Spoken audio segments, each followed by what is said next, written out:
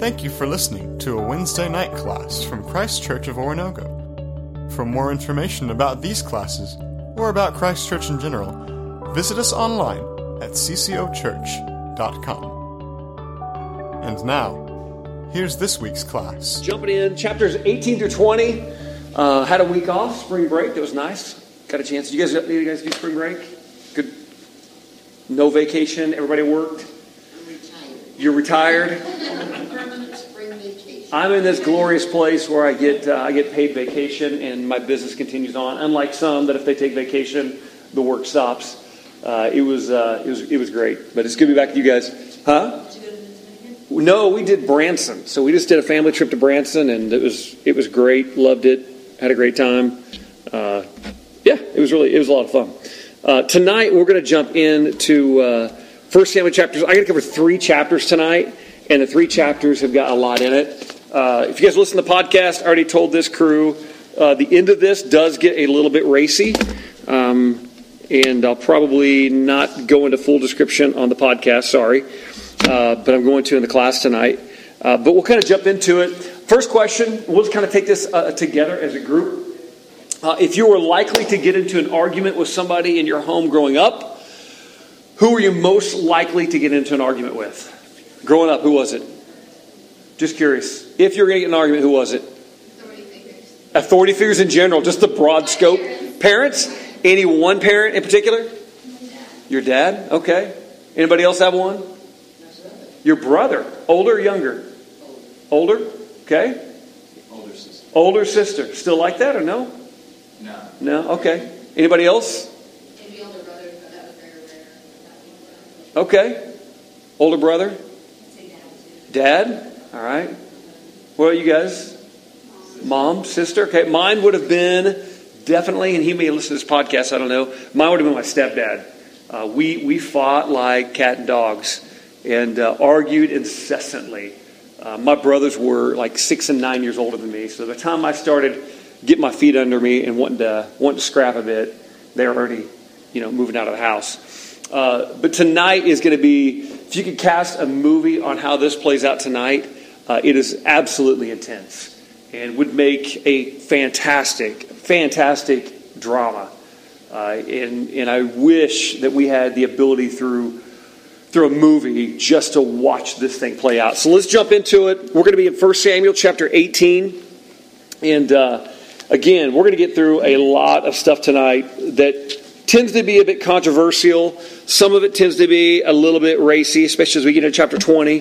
But here we go. Start chapter 18. If you guys are open your Bibles there. It says, after David had finished talking with Saul, Jonathan became one in spirit with David, and he loved him as himself. All right, let's deal with the obvious saying that we've had in our culture. Well, first of all, let's talk about why Jonathan loved David. Growing up, I always pictured these guys being like kid brothers, They're both teenagers, and it's actually not the case. Jonathan was probably about 25 to 30 years older than David.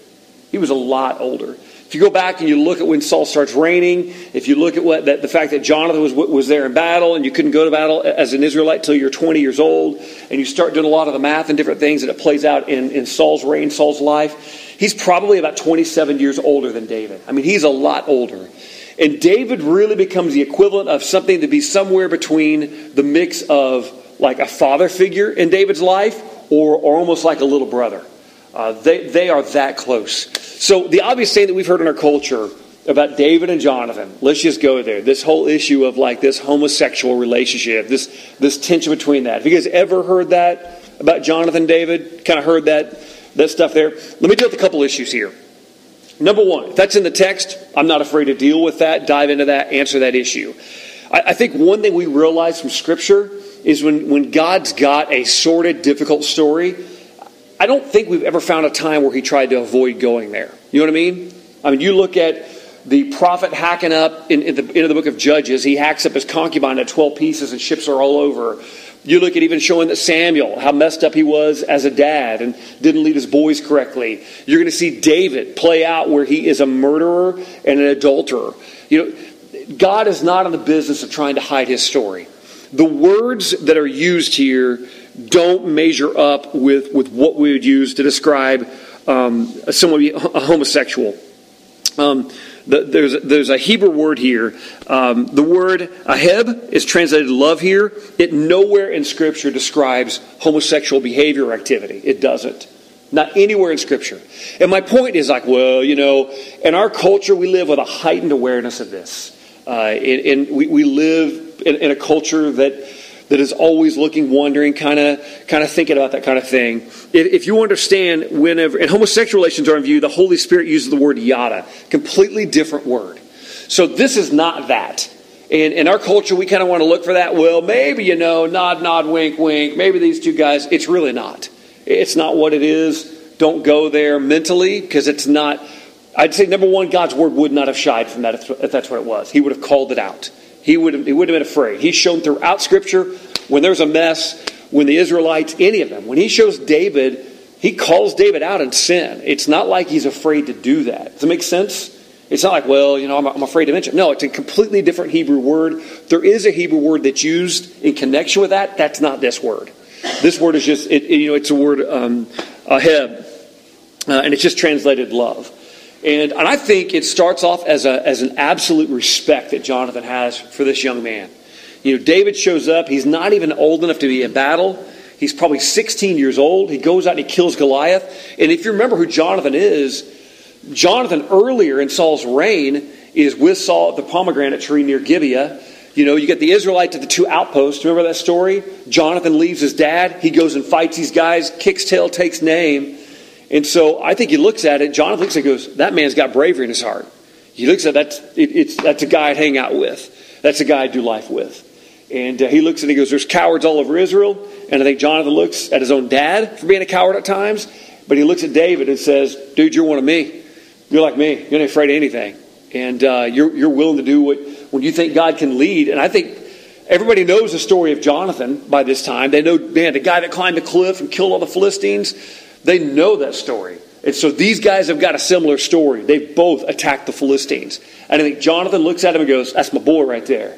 And he kind of takes him in under his wing. So whether that's my boy in slang terms, as in, man, you're my boy, we're together in this. Or whether he looks at him like in an endearing way, like, man, in a father figure type of way, I don't know. I don't know how it plays out. But I do know this. Scripture's never tried to shrink or shy away from telling sin for what it was. That word love, it never implies anything about homosexuality. It just doesn't. So I want to go there just because there's always this tension when it comes out to that story. And we kind of wonder about the David and Jonathan relationship. It's not that. And if it was, I totally believe the Bible will just say, let's get into that. So read on a little bit more. It says, from that day, Saul kept David with him. It did not let him return to his father's house. Sounds weird. Sounds like it sounds a little hostile. I don't want to read too much into that text. But basically, he's with Saul now. And I don't think he's holding him hostage, but it sounds pretty direct. And Jonathan made a covenant with David because he loved him as himself. Jonathan took off the robe he was wearing and he gave it to David along with his tunic and even his sword, his bow, and his belt. All right, this is, the prince in waiting. This is the prince, this is heir to the throne.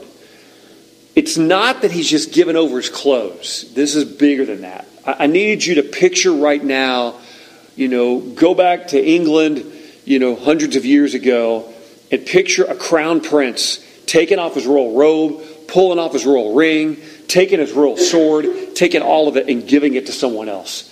This is a big, big, big deal right now. These aren't light words on a page. Jonathan now realizes he wasn't there when Samuel anointed David.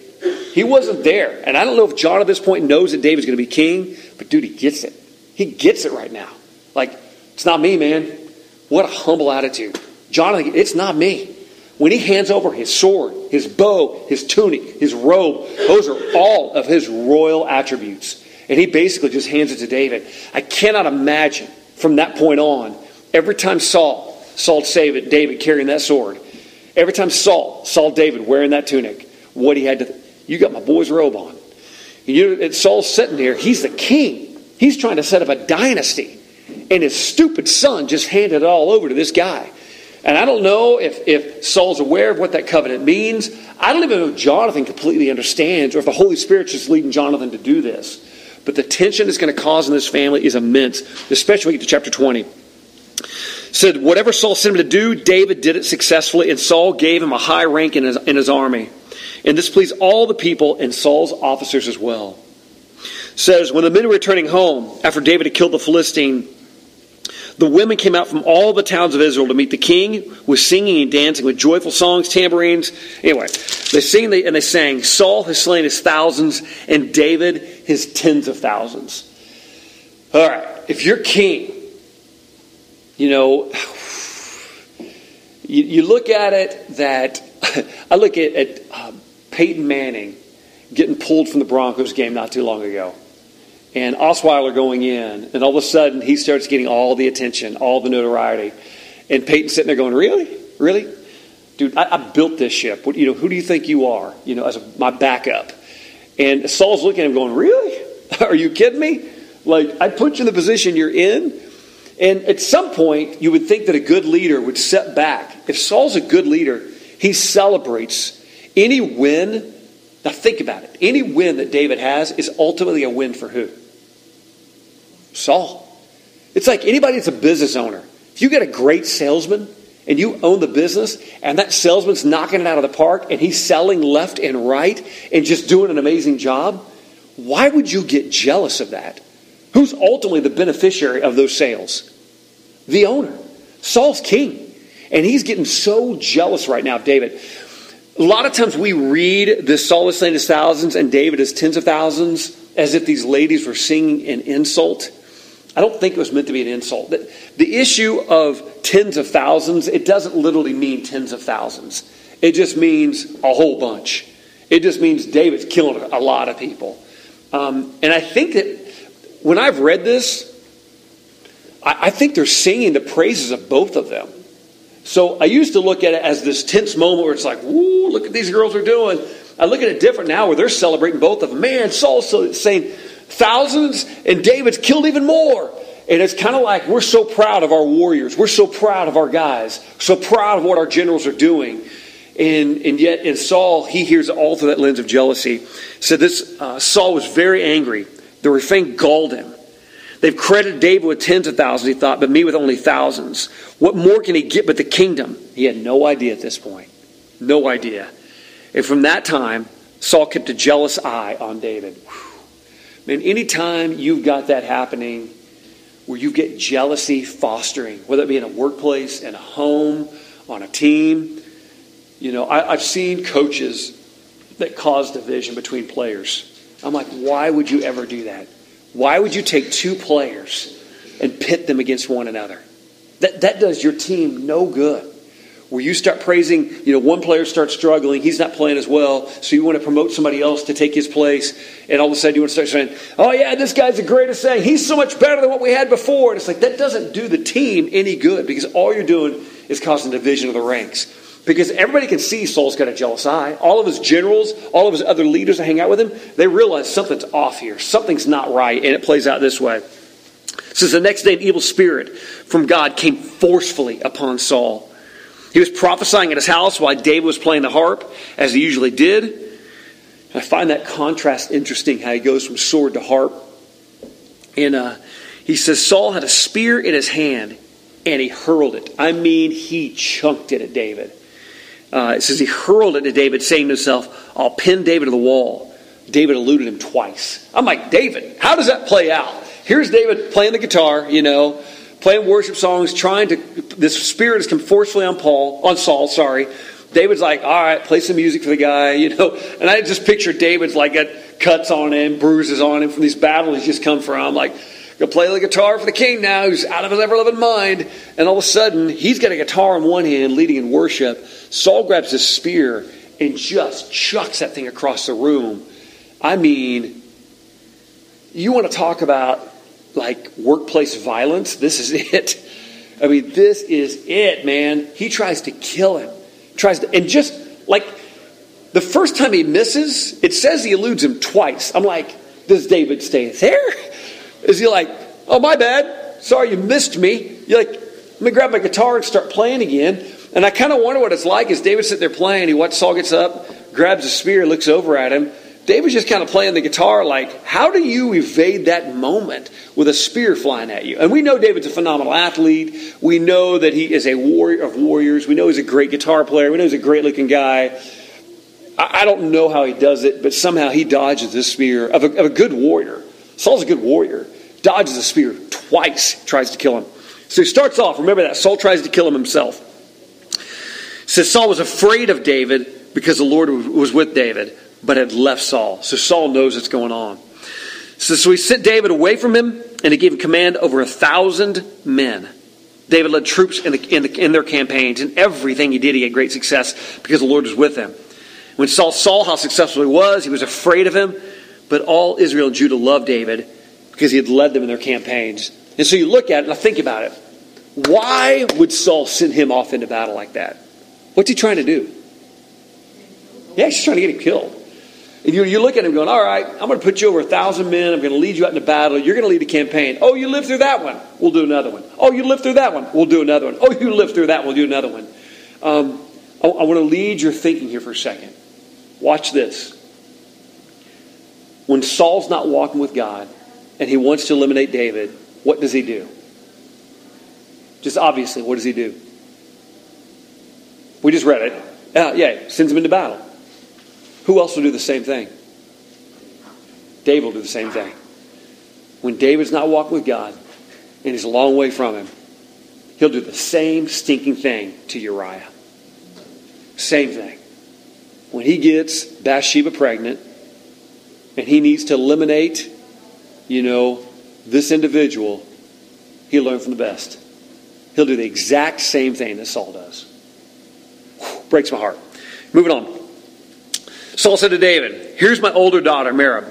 I'll give her to you in marriage. And I'm not going to read every verse, but man, we just got to read these stories if you've not read it before. This next part of the story is just demented, so buckle up. This is one of those things like, really, God? Did you have to include this part? Really? Let's keep going. So he wants to give Merab, and he says, I'll give it to you in marriage, only serve me bravely and fight in the battles of the Lord. For Saul said to himself, I'll not raise a hand against him. Let the Philistines do that. So you can see what he's trying to do. He's just trying to kill him.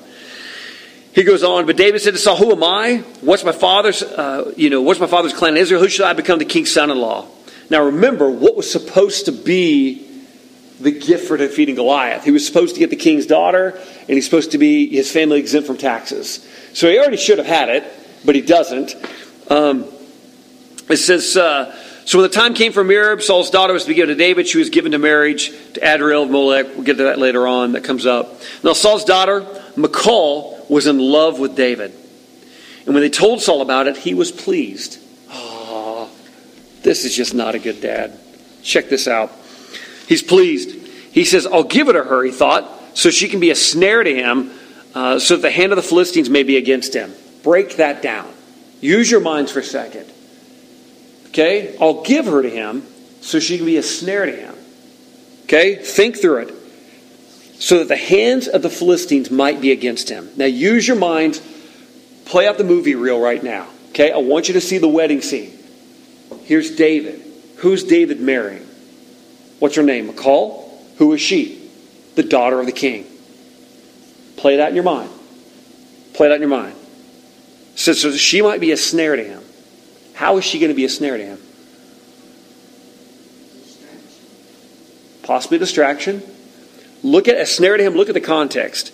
A snare to him so the hands of the Philistines might be against him. Well, snare means trap, doesn't it? Yep. And I don't know. This is my first question I'm thinking, but is the king in the Palestinians at war or something? Yeah, king of the Philistines are war. So the Israelites and Philistines are at war. So you know something. When you look at the battlefront, when we look at like the Revolutionary War, okay, when we're going to battle, not Civil War, it happened then as well, but the Revolutionary War, who took the bullets first when we fired? Who do we usually aim for? You said it, the officers. We always aim for the officers first. So play out the scenario. He says, all right, I'll give you my daughter. She's going to be a snare to you. Because when you go out to battle against the Philistines, who are they going to aim for first? King's son-in-law. King's son-in-law. And I'm sure Saul made it known. I'm sure he made it known among the Philistines. I'm sure that all the spies, all the trickle-out information, every Philistine out there knew that guy is related to the king. That guy is heir to the throne. That's the guy on the field we got to carry. So every time David goes to battle, he's got nothing but a target on his forehead, target on his chest, target on his back. He's the one. He's the one. If you want to strike at the heart, start killing the king's family. And man, Saul is using his own daughter in this game. Now, she does love David. And I cannot wait to unpack some stuff with McCall later. She's messed up and she's broken and David hurts her. It's a messed up, tragic story of love that we're going to get into later on. But we won't do it tonight. And I'm about to lose all of my notes here because my battery's like 5%. It says, so Saul orders attendants, speak to David privately and say, look, the king is pleased with you and his attendants all like you. This is just bogus. Now become his son-in-law. It's just not even true. Now, the fact that the attendants like him is probably true. They repeated these words to David. David said, well, do not think it's a small matter to become the king's son-in-law. I'm only a poor man and little known. I don't know if that's false humility. I don't know if that's genuine. I'm going to trust David's heart here and take it that he's being very, very genuine. But part of it's like, whatever, dude. You just had a song sing about you by all the women of Israel. Like, yeah, you're a little known, my foot. This next part, I can't apologize because it's scripture, but it's about to get nasty. So hold on. Here we go. When Saul's servants told him what David had said, Saul had said, okay, so basically what would happen, before I read the next part, what would happen is in order for you to marry, this girl, you would have to pay, some sort of, price to the king's daughter. You have to pay a large price to marry to the king's family to get her. You just have to. David didn't have that kind of money. His family really is pretty small in Israel. Jesse's clan. He's being honest, saying, I don't have the money to pay for this. Well, you already did, bud. You killed Goliath. But evidently that deal's been broken by Saul. It's off the table now. And David evidently knows that. Like, okay, I guess that's not happening. And I wonder how long he waits. Like, I thought I got one of the king's daughters. I thought that I got my family exempted from taxes here. Like, hey, come on, man. Never plays out even after he kills Goliath. So he's sitting here going, man, what's up here? And so he's like, I don't have the money to marry her. Well, Saul's going to take care of that because he needs David dead. So when the attendants told David, wait, here we go. Saul said, say to the king wants no other price. I'm going to make it cheap for you, David. Won't cost you much at all. No other price for the bride than 100 Philistine foreskins. Yeah. Now, I'm taking it that we're adults. We all know what foreskins are in here. With students, I'm always like, how do I explain that? Yeah. He's got to cut off the tip of a penis off of 100 Philistines. What a demented thing to ask. I mean, I imagine McCall's like, you asked for what? I mean, she's like, that's the price you asked for? Like, what is this going on? Like, what's going on in her mind as a king's daughter? And again, this is why I love Scripture. God tells the full story. What a crazy... You don't teach this at like VBS. This lesson doesn't make it into the flannel graph. And David went and cut out the foreskins of 100. That just doesn't make the storyline, man. But I'm telling you, if we told this story, we'd all read the Bible a whole lot more. Because this is a great story. It really is. I mean, you can say like, oh, that's just wrong. But it's kind of like, what? How many of you guys had never heard this story? Okay? Call you? It's just crazy. Let's move on. It said, Saul's plan was to have David fall by the hands of the Philistines. No duh. I'm not thinking that 100 guys are going to line up and say, okay, I'm next. The only way you're getting those foreskins, you got to kill these guys. It's not like they're going to say, oh yeah, I'll do that. There is a great story. Joseph's brother's doing that. We're not getting into that right now. But right now, he's got to go get 100 foreskins, so that means I got to go kill 100 Philistines. And that's the price I got to pay. And so I don't know how long that takes him. I don't know if it's a Samson moment where he does it, in the course of a night, or if this takes him a few weeks. I don't know. I don't know how it plays out. They don't really tell us. So the attendants told David these things. He was pleased to become the king's son-in-law. So before the allotted time elapsed, so there's some time frame. I don't think it's ever given to us, is it? Yeah, I don't think we know what it is. David and his men went out. So he had people that helped him. And he killed 200 Philistines. And he brought their foreskins and presented the full number to the king so he might become the king's son-in-law. What does that moment look like? I mean, yeah, gross. I mean, I'm just like, you did what? Yeah, you got it. I mean, I don't know. Maybe I think Saul just takes his word for it. He walks in with a bag and like tosses it at his feet like, there's 200 in there. And Saul's probably like, I believe you. Okay. I mean, I don't think they count him, but evidently David knows he killed 200 guys. This is just a crazy story. Just a crazy, crazy story. I think it's also going to give you some insight. This is the beginning of the insight into reasons why David won't be allowed to build the temple. Listen, this guy may be a man after God's own heart. We may think he plays the harp and he's this nice guy, but I need to rip that vision out of your minds. David is a bloodletting killing machine. Yes, he's one of the most handsome guys ever described in Scripture. Yes, he's a phenomenal athlete. Yes, he's a gifted musician. But he is a warrior. He is a warrior. And not just this, but from this pattern in his life of killing is part of the reason why he will have too much blood on his hands that God will say, you can't build the temple. Your son Solomon's going to have to do it. He's a killing machine. He is one lethal individual. Makes Jason Bourne or 007 look like chump. I mean, he's that bad of a man. It says, when Saul realized the Lord was with David, and that his daughter Michal loved David, Saul became still more afraid of him, remained his enemy the rest of his days. The Philistines continued to go out into battle, and as often as they did, David met with much more success than the rest of Saul's officers, and his name became well known. Now you can imagine, not only is the target going to be on his back because he's married to the king's daughter, but think about it, if you're the Philistine that all of a sudden walks up, finds 200 dead guys all missing their foreskins, and you know, well, David did that. You want to kill him even more. I mean, the Philistines, they hate David. That's going to be an important thing to remember in a couple of more chapters. Just remember, like, you did what to them? You slaughtered how many of them? Keep that in mind. I know I keep saying that. We just got some cool stuff coming up in the next few chapters that I don't want to lose. Saul told his son Jonathan and all of the attendants to kill David. All right, so first of all, who tries to kill David? Saul tries to. Okay? Secondly, he's going to ask Jonathan to do it. Jonathan and David are tight. I cannot imagine what that felt like for Jonathan. Do I stay loyal to my father the king and obey his orders and kill my best friend? It's tough. It's a tough moment for Jonathan. And not only that, but Jonathan's risen in power. Will he defy his father's orders when those orders are probably known among the other men? It's tough. It says, Jonathan was very fond of David and warned him. My father Saul's looking out for a chance to kill you. Be on your guard tomorrow morning. Go to the hiding, stay there. I'll go out and I'll stand with my father in the field where you are. I'll speak to him. Tell you what I find out. He basically pleads with his dad, don't kill him. Don't kill him. Don't do it. Saul listened to Jonathan, and he took this oath. As surely as the Lord lives to David, David will not be put to death. He's going to break that oath in a few more verses. I mean, he's just lying out his teeth. So David called to David, told him the whole conversation, and he brought him to Saul.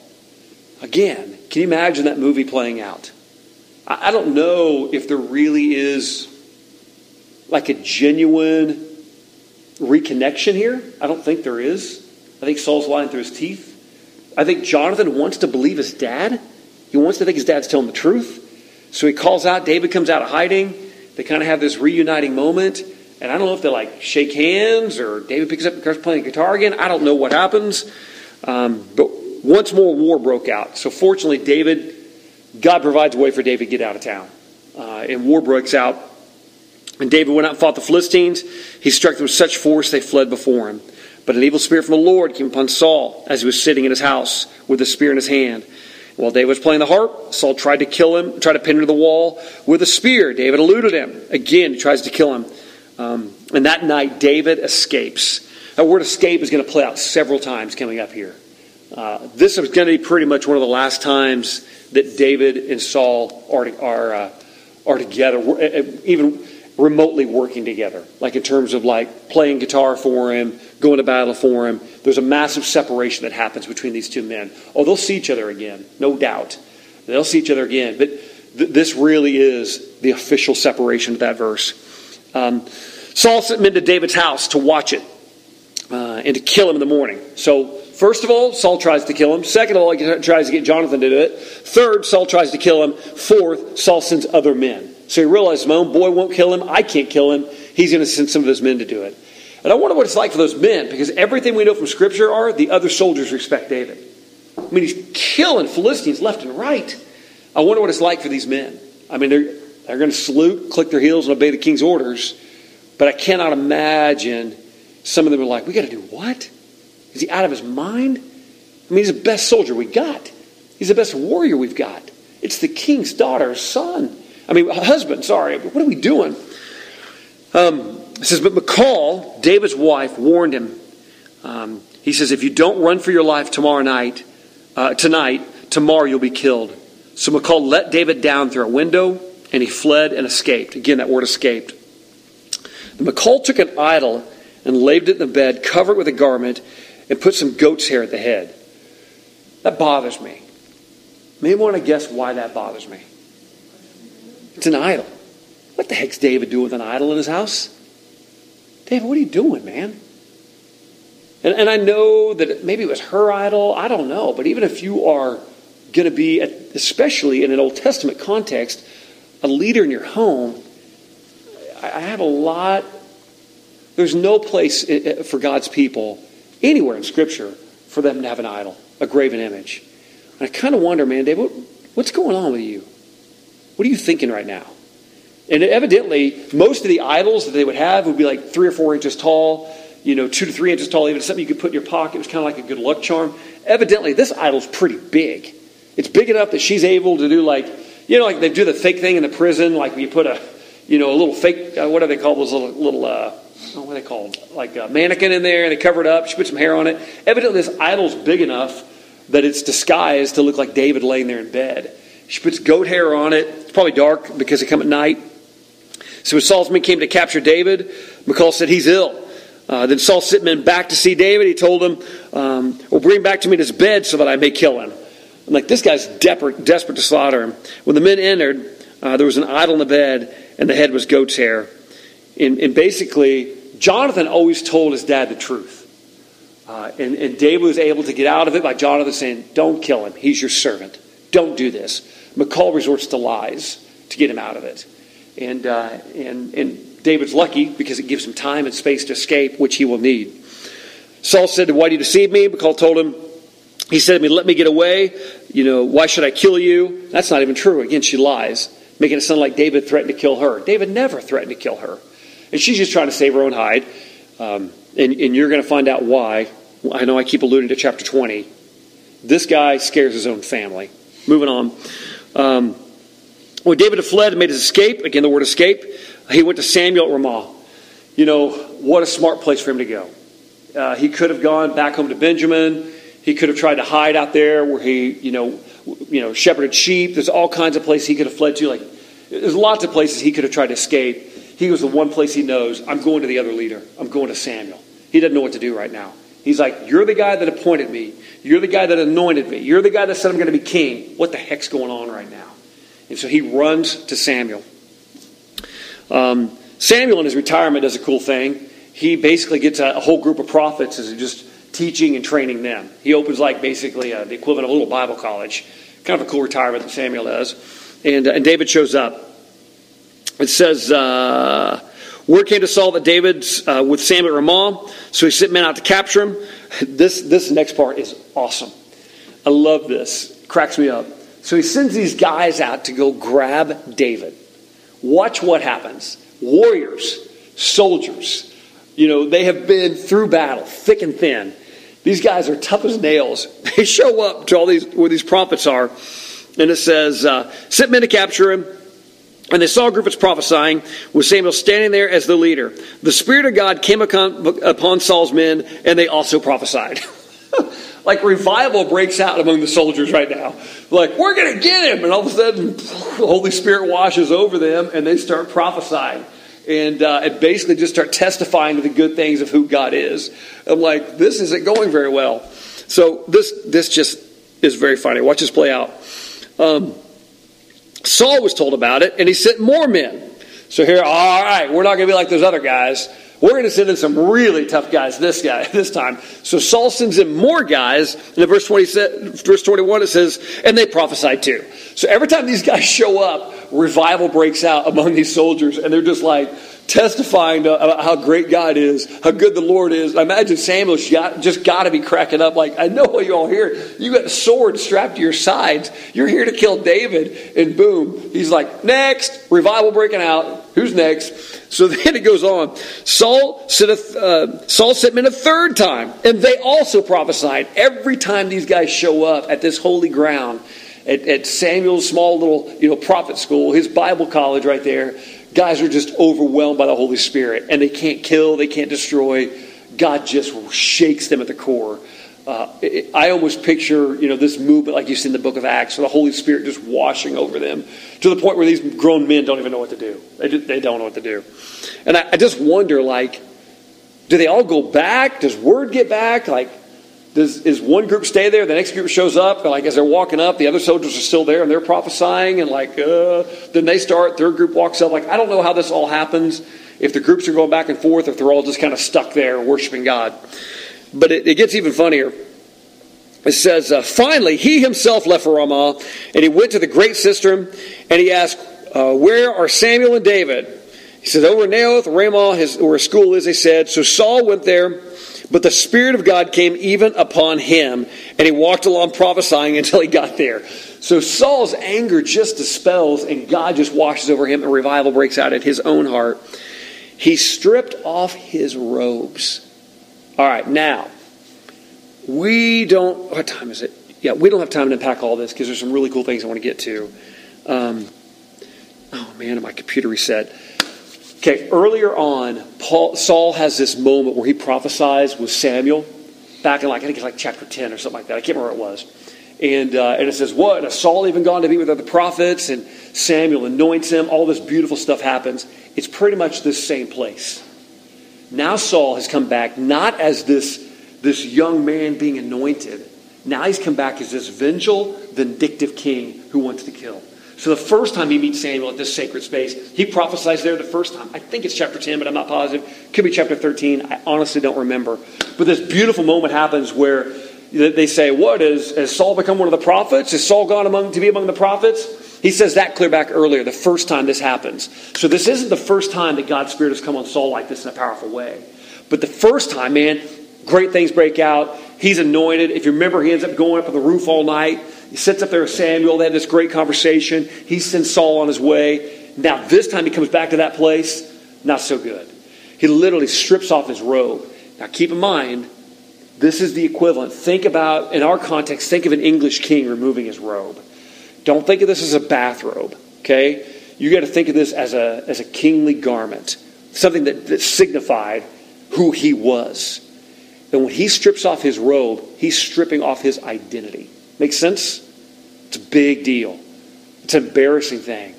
I mean, here he is. It goes on. And it says, he stripped off his robe, and he also prophesied in Samuel's presence until he lay that way all day and night. Saul falls on his face, basically naked, all day and night, just crying out to God. If he had done that of his own volition, if he had done that with his own heart and not been forced to, and basically this is God's way of saying, listen, you want to come in here. You want to come into this prophet's holy place. And Saul will come back to a place of prophets and he'll slaughter later on. But he comes this time, breaks my heart, man, to watch a leader fall like this. It says that Saul also among the prophets. That's the same phrase they used when we first met him. Same phrase. And the writer's trying to say, don't forget this. He was here before. The writer's trying to say, don't forget this chapter. Anybody find it yet, by any chance? If you find it, let me know, because if you're listening to the podcast, maybe you guys can find it. I can't recall. But that phrase is used before. You know what? The easiest way to find it is right here. That's verse 24. We'll cross-reference. Yeah, 1 Samuel 10:11. Check that out. Let's flip back to chapter 10. Might as well look at this real quick. We got time. Chapter 10, verse 11, you see the same thing. Saul made king. As Saul turned to leave Samuel, God changed Saul's heart, and all these signs were fulfilled from that day. When they arrived at Gibeah, a procession of prophets met him. The Spirit of God came on him in power, and he joined in their prophesying. When those who had formerly known him saw him prophesying with the prophets, they asked each other, "What is this that's happened to the young son of Kish? Is Saul also among the prophets?" So there's a tension here. The first time, it's a beautiful, holy thing. It's a thing where Saul is being appointed as king. The second time, that robe was literally being stripped off his back. Okay? All right. Now we get into some hot topics right now. It's going to get a little dicey here. And buckle up. Chapter 20. Then David fled to Noath. He says from Ramah he left. And he asked, he went to Jonathan. He asked, "What have I done? What is my crime? How have I wronged your father that he's trying to take my life?" Now, if you've ever asked that question where you've tried to do something good and all you've got is vengeance. Maybe the time where you've been falsely accused and no matter what you tried to do to make it right, I don't mean a self-righteous attitude. I mean truly, there was not anything in your heart that was trying to cause malice. Nothing in your heart that's trying to cause problems. And when somebody has it out for you and you cannot get away from that, that's a terrible place to be. When you know someone doesn't like you or you know someone hates you, and no matter how hard you try, no matter what you do, no matter how nice you are to them, doesn't matter. Doesn't matter. They've got it out for you. And man, I'll tell you what, a lot of times when God's power is on a person, very often those who don't understand it or don't like it can rage against that. And David is bearing the brunt of this. Big time. It says, "My father Saul is looking for a chance to kill you." Now, Jonathan finally gets it. First time we see Jonathan going, "Hey, my dad didn't want to kill you. It's okay. We'll work it out." Jonathan's trying to be this harmonizer, this peacemaker. "Come on back with me, David. You and my dad, we'll work this thing out. Go kill some more Philistines. He likes when you do that. He promotes you." Well, now all of a sudden he's like, "No, you're right, dude. My dad wants to kill you." He says, "Be on your guard tomorrow morning. Go into hiding and stay there. I'll go out and stand with my father in the field." Actually, I'm in the wrong part here. Sorry. Verse 2. "Never," Jonathan replied. "You're not going to die. Look, my father doesn't do anything great or small without confiding in me." All right. Other chapter, he tries to set it right. He's going to start right now saying, no, it's not going to happen. And then he's going to flip it. So back off what I said just a second ago. I got ahead of myself. That's coming here in a second. Jonathan's still in this denial phase. I was ahead of myself. He's still in his denial phase. It says, "But David took an oath." There's a ton of oaths about to be taken here. This one in verse 3 is a big, big, big, big deal. David took an oath and said, "Your father knows very well that I found favor in your eyes." And has said to himself, "Jonathan must not know or he will be grieved. Yet as surely as the Lord lives and as you live, there's only a step between me and death." Jonathan said to David, "Whatever you want me to do, I'll do it for you." So David said, "Look, tomorrow's a new moon festival." Now, they didn't have like calendars like we've got. We understand the concept of a new moon. We know when they're coming. Anytime a new moon came, they could basically project them pretty close. But anytime that happened, it was a great time for a festival. And they would get together, be a big dinner. And so if you're king having a festival, these are religious festivals. If you're king having a festival, you expect your key leaders to be with you. It's a party. Come on in. We're having a festival. Everybody's going to eat. He says, "Look, tomorrow's a new moon festival, and I'm supposed to dine with the king. But let me go and hide in the field until the evening of the day after tomorrow. If your father misses me at all, tell him, David earnestly asked my permission to hurry to Bethlehem." Okay, David's lying right now. Now keep in mind, we got to get out of our minds, David's not Jesus. He's going to sin a whole lot. And we struggle with like saying bad things about David. David's a fallen man. David's a man who screws up left and right. When we talk about he's a man after God's own heart, I have a different perspective on what that means. I don't look at it like sometimes they'll say, "Oh, your son takes after you. He looks a lot like you." Usually, he takes after you. And so sometimes we look at that word like a man after God's own heart, like, David's just a good reflection of God. I see it differently. I interpret that view a little bit differently. If you ever watched a football game, okay, and a ball gets fumbled, and that ball is bouncing all over the ground, you ever watched a player go after that ball, pursue it, especially if they're the ones that fumbled it, especially if they're the ones that dropped it? I think, David is after the heart of God like a player's after football. He knows that he's making a mistake. He knows he's doing the wrong thing. Sometimes if you've ever caught yourself in sin, we all have. When you catch yourself in sin, when I catch myself in sin, we can usually have one of two attitudes. Either a harden of our heart that's just like, screw it, I don't care. Whatever, man. Screw it. This is me, deal with it. It's who I am. I'm just tired of it. I'm tired of trying to live up to everybody else's expectations. I just don't even care anymore. And I've been that. I've felt that way at times. Maybe you felt that way at certain times. You just fed up, or maybe you've been married to somebody, or you've dated somebody. You've got a child that's been that way. At some level, we all know people who have been that way. That's the heart that gets calloused and hard. That's where you find Saul. David, you're going to find, is able to be broken. He's able to be drawn into repentance. One thing that I did not get to, that I don't want to forget, and we're going to backtrack here because I just now remembered. Lord, help me remember. Oh, man. And my computer shut off and I can't get it to work now. Sorry, I stopped the podcast. I'm back now. I don't know how long ago I stopped that. Oops. Anyway, there's this moment when David says in verse 14, show me your loving kindness, or when Jonathan says that, that plays out. And it's somewhere in 2 Samuel, I can't recall, but David goes into this conflict with his own son Absalom. And Absalom I know I'm flying through stories that some of you may or may not know. Long story short, David gets into this massive conflict with his own son. They fight it out. To the point where Absalom gets so strong that David has to run for his life.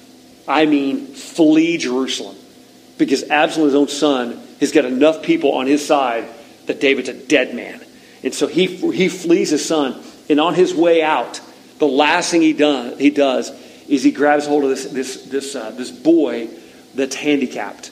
Because he knows that Absalom will wipe out anybody left. And Absalom does. He kills all kinds of people. He sleeps with David's wives. Absalom he's a jacked up son. A lot of it's David's fault. But David knows if I leave anybody here, he's going to kill him. He's going to kill him. And Absalom will. And one of the last things that David does is he grabs this boy that's crippled in both feet, named Mephibosheth. He grabs him, picks him up, and carries him off. David's trying to flee for his life to get out of Jerusalem because he's about to be killed. And one of the last things he does as he leaves Jerusalem is he picks up this boy named Mephibosheth that's crippled, that can't run. He can't flee. It's the pressure's that intense. Absalom's coming that fast. Like, clock is ticking. We're here. We're about to die. And all of a sudden, everybody's looking at David going, David, what are you doing? We got to go, David. We got to go now. David's like, we can't go. I've got to get Mephibosheth. He runs in, grabs this boy, picks him up, and they flee with him. Mephibosheth was the great-grandson. Or the grandson or great-grandson, I can't remember. Just grandson, I think, of Jonathan. He upholds his word. Thank you! 2 Samuel 9. Thank you. And hopefully I told the story accurately. It's been a long time since I read it. But he grabs Mephibosheth and saves his life to keep his word right here. So yeah, he lies about, I got to go back to the New Moon Festival with my parents. He was never going to do that. He's hiding in the field. Yes, he does things wrong here and there, and he's going to do a lot more. But he's still a man after God's heart. He wants to do the right thing, and he keeps his word. All right, let's pick this back up. Here we go.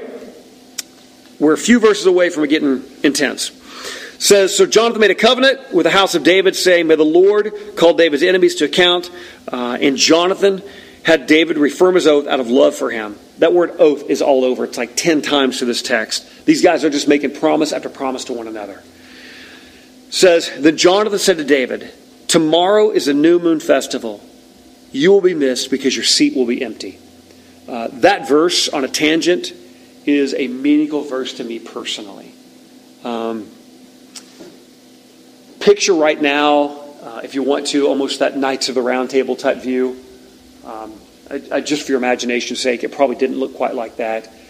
If picture Saul sitting at the head of that table, he's looking all the way around, and one seat is empty.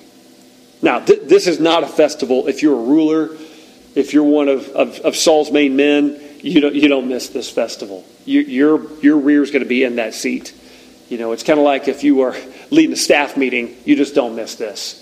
This is the equivalent of that. Don't you miss the New Moon Festival. You're going to be here. Saul knows David's going to be there. And all of a sudden, party time, everybody's coming in. It's a 2-day festival, and everyone's taking their seats. Saul's standing at the head of the table. He's got a couple spears behind him in case he misses, got a sword at his side. And I probably shouldn't allude to it, but it's almost like that scene from The Godfather, when he walks around with a baseball bat. It's that equivalent right now.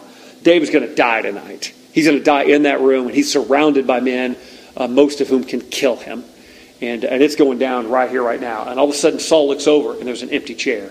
And it's the chair that David already sits in. And in my mind, I can picture Saul taking practice shots at that chair throughout the day with that spear, ready to just pummel this guy like, hey, let's say grace. And as David lowers his head, spear's flying at him. But all of a sudden, that seat is empty. I'm going to tell you a tangent because I can't ever reference this text without telling a story that goes outside of this. Sometimes when in ministry, there would be phone calls that I would get that were just really, really difficult. One of those was late one night in October. And I was laying in bed.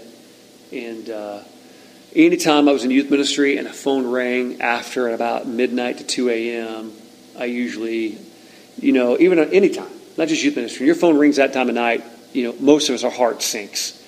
It's like, here we go. And I think we learned that early on. I remember the first time that I learned it was my mom walking in my 8th grade year, and the phone had rang. And I remember hearing it ring, but I remember falling back asleep because I didn't know what time it was. I was a kid in bed. And she walked in. I remember sitting straight up in bed and saying, Poppy's dead, isn't he? And she's like, how did you know? And I was just close to him. I loved him, and I just knew. But in youth ministry, I remember a night I got a call from my mom. And she asked me to come to the hospital because her son had been shot in the head. And he was a student in my ministry that I loved dearly. Great kid. He was Aaron McCants. And I don't want to get into my personal opinions about the way the Tulsa Police Department handled that investigation. Let's just say that I'm not a fan of how they handled that investigation. We'll just leave it at that. I think they absolutely botched it. And I'm a big fan of police, but I'm not a fan of how they handled that moment. Aaron was a young black kid. Hanging out with another white kid. 5 minutes before the gun went off, actually less than 5 minutes, 3 minutes before the gun went off, Aaron had said to somebody else on a phone call at the kid's house, hey man, quit pointing that gun at me, it's going to go off. And then somehow, within 3 minutes, there's a 911 call placed, and Aaron was on the ground, shot in the head. And the story was they decided in that less than 3 minutes to play a game of Russian roulette. And I'm like, no, Aaron he was a high school senior, soccer scholarships to play D1.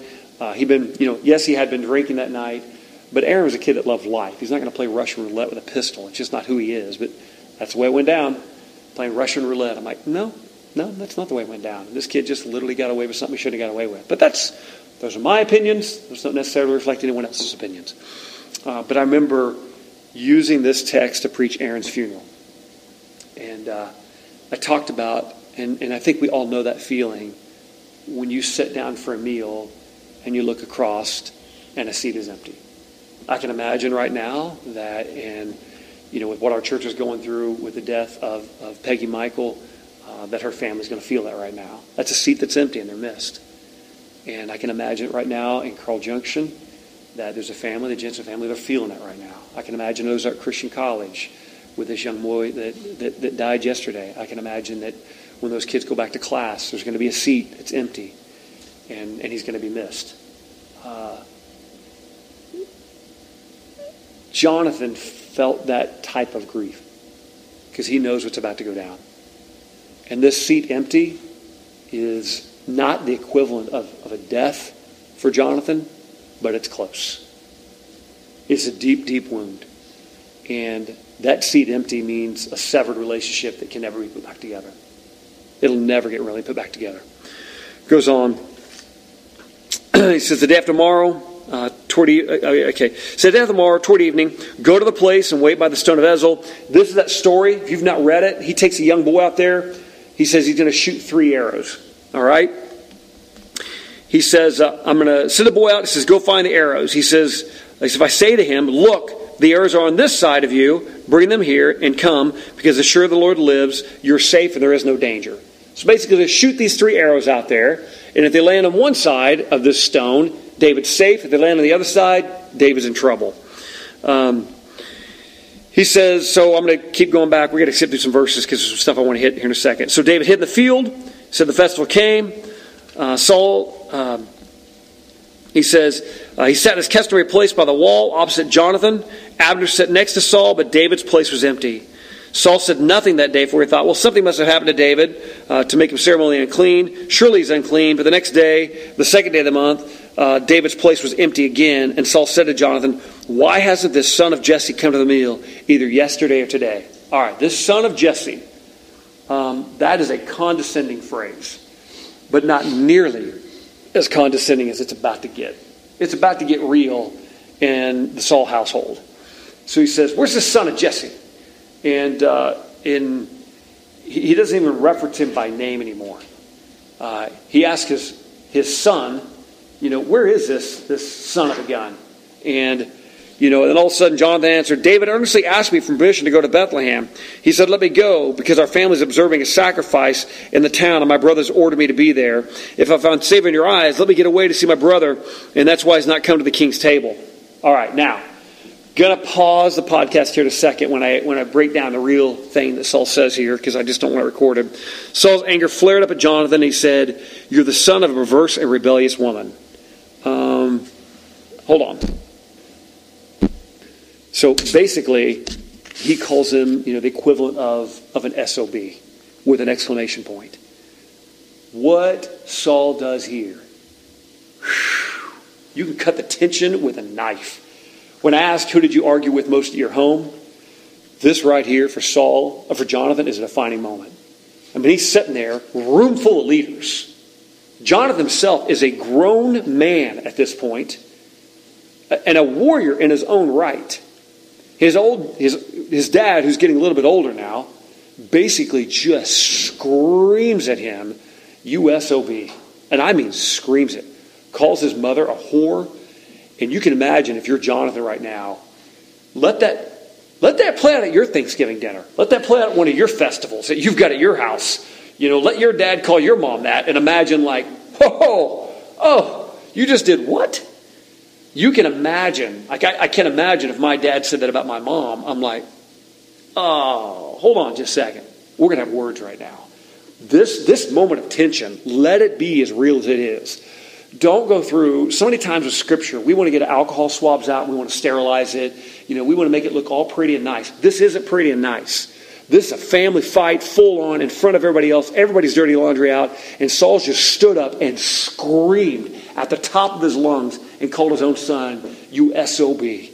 But he says it. Says it all, the whole thing. One, I love Scripture. What a beautiful thing that God just tells us a full story. And it doesn't say something, and Saul was disappointed with his boy. No, it doesn't, man. I love Scripture. I mean, as ugly as that is, it's beautiful. Do you see it? It's just so beautiful that you can go, whoa! This is why if you ever do the Bible, and in fact, if you want to, you can do this on your own, and I don't want to go into all of it. Anybody here got a Bible app on their phone that looks up other translations like Glow Bible or YouVersion? Anybody got that on their phone? Okay. If you want to do this later on, or you can Google it, read this text in some other translations because it's interesting. Read it in today's English version, how they translate this, because I want you to understand the harshness. Another one you can read it in is the NET. Okay, NET. Read it in those translations. I'm going to be polite because basically, he calls them, you stupid SOB, and I'm not going to say it, but what I love about those translations is that the NIV is very polite and proper. Where it says, it just sounds, perverse and rebellious woman sounds so much more polite than what Saul actually says. And it is pretty vicious when he says it to his boy. And it gets worse. He says, don't I know that you sided with that son of Jesse to your own shame and to the shame of your mother who bore you? All right, how is this to Jonathan's own shame? How is it to Jonathan's own shame? Be Saul for a second. Climb into Saul's skin for just a moment. How is this to Jonathan's own shame? Yeah, you went against his dad. How else is it to Jonathan's own shame? You're not going to be king. I think he's looking at me going, you stupid son. You idiot. You fool. You blankety blank and blank. I mean, and I'm sure, it probably doesn't even begin to address the onslaught of cuss words that went at Jonathan right now. We get a little taste of it, but I doubt that's the only thing that Saul said. It's not like we have every recorded word that's listed here. It is like, you stupid son of mine. You've basically just given the kingdom over to the son of Jesse. You're an embarrassment to me and you're an embarrassment to the mom who bore you. Wow, Dad, thanks for that. It's an awesome moment. Awesome moment with father and son. Keeps going.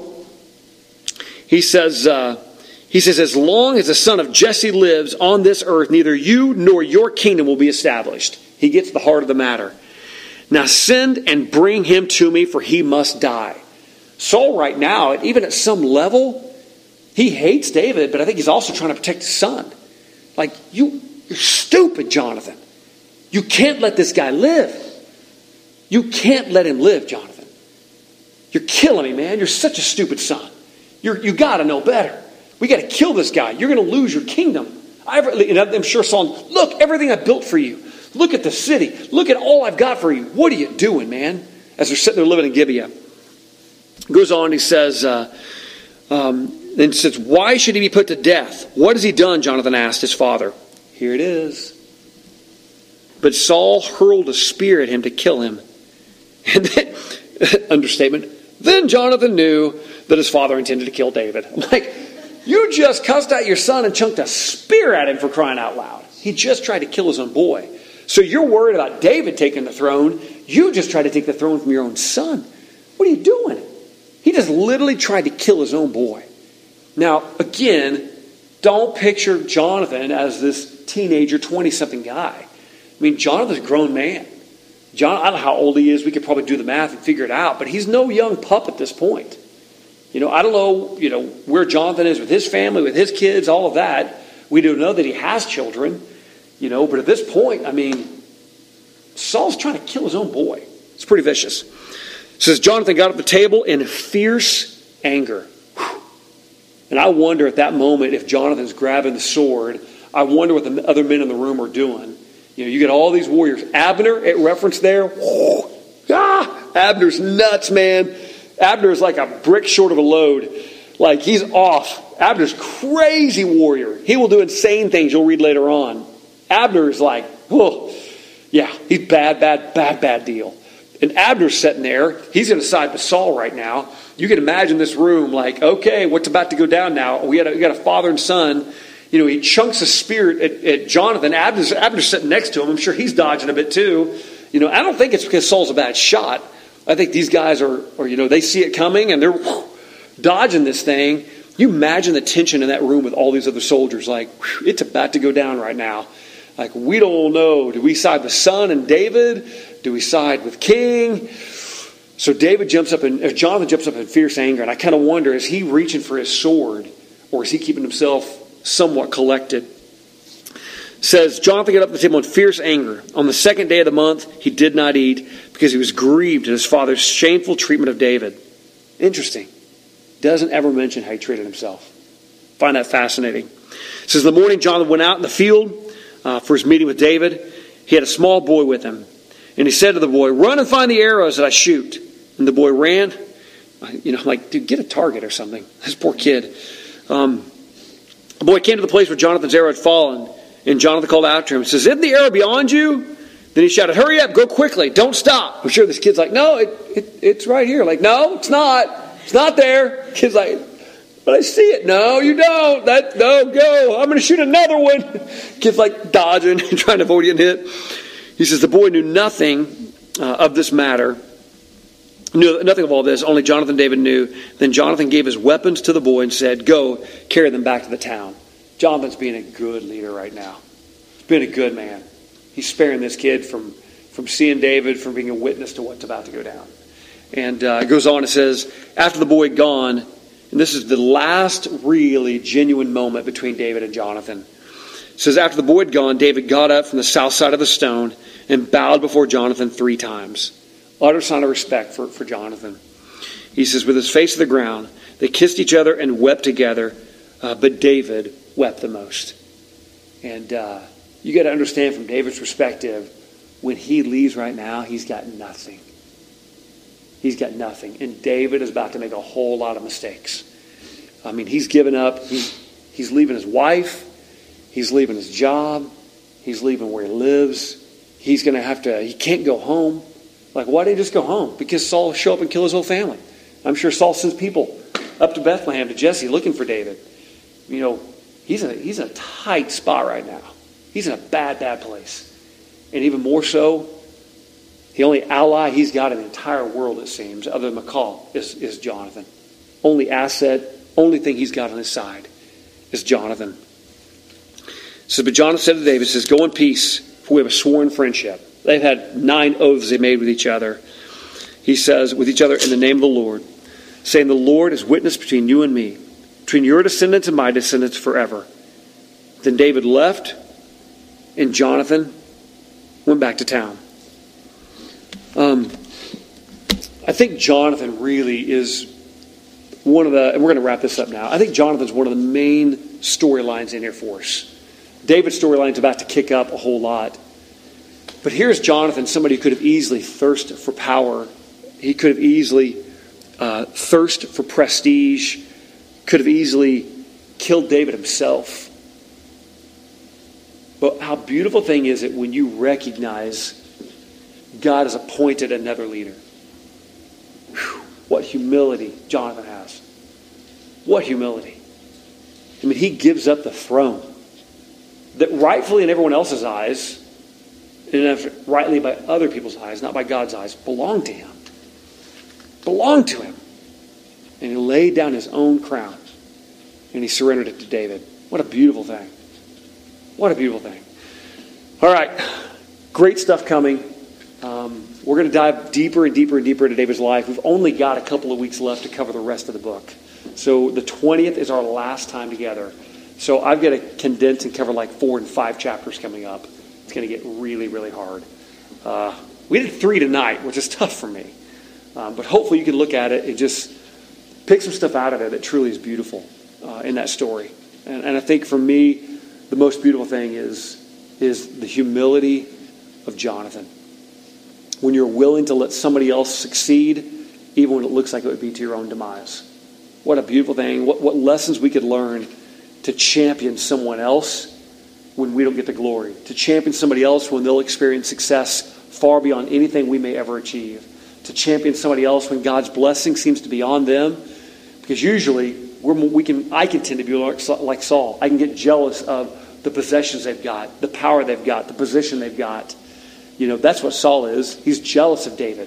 Look at David, what he can do. Look at David. Jonathan's not. He says, you know what? There's something special on David. Jonathan sees it. Something godly on David. And I'm going to choose to align with that, even if it looks like I'm hurting myself. And I love that humility when a good leader can step back and say, hey man, I hoped I would be the one that God would work through, but evidently it's going to be you. And I'm going to join you in your work. Because a lot of times in our culture, it's about making a name for yourself. You know what I mean? We pull ourselves up by our bootstraps, we make a name for ourselves, we make things happen. And in this moment, Jonathan spends his whole life protecting David's name, even to the point of putting his own life in jeopardy. What a beautiful thing. Great lesson for us. All right. Thanks, guys.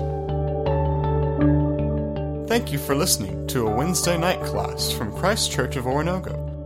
For more information about these classes, or about Christ Church in general, visit us online at ccochurch.com.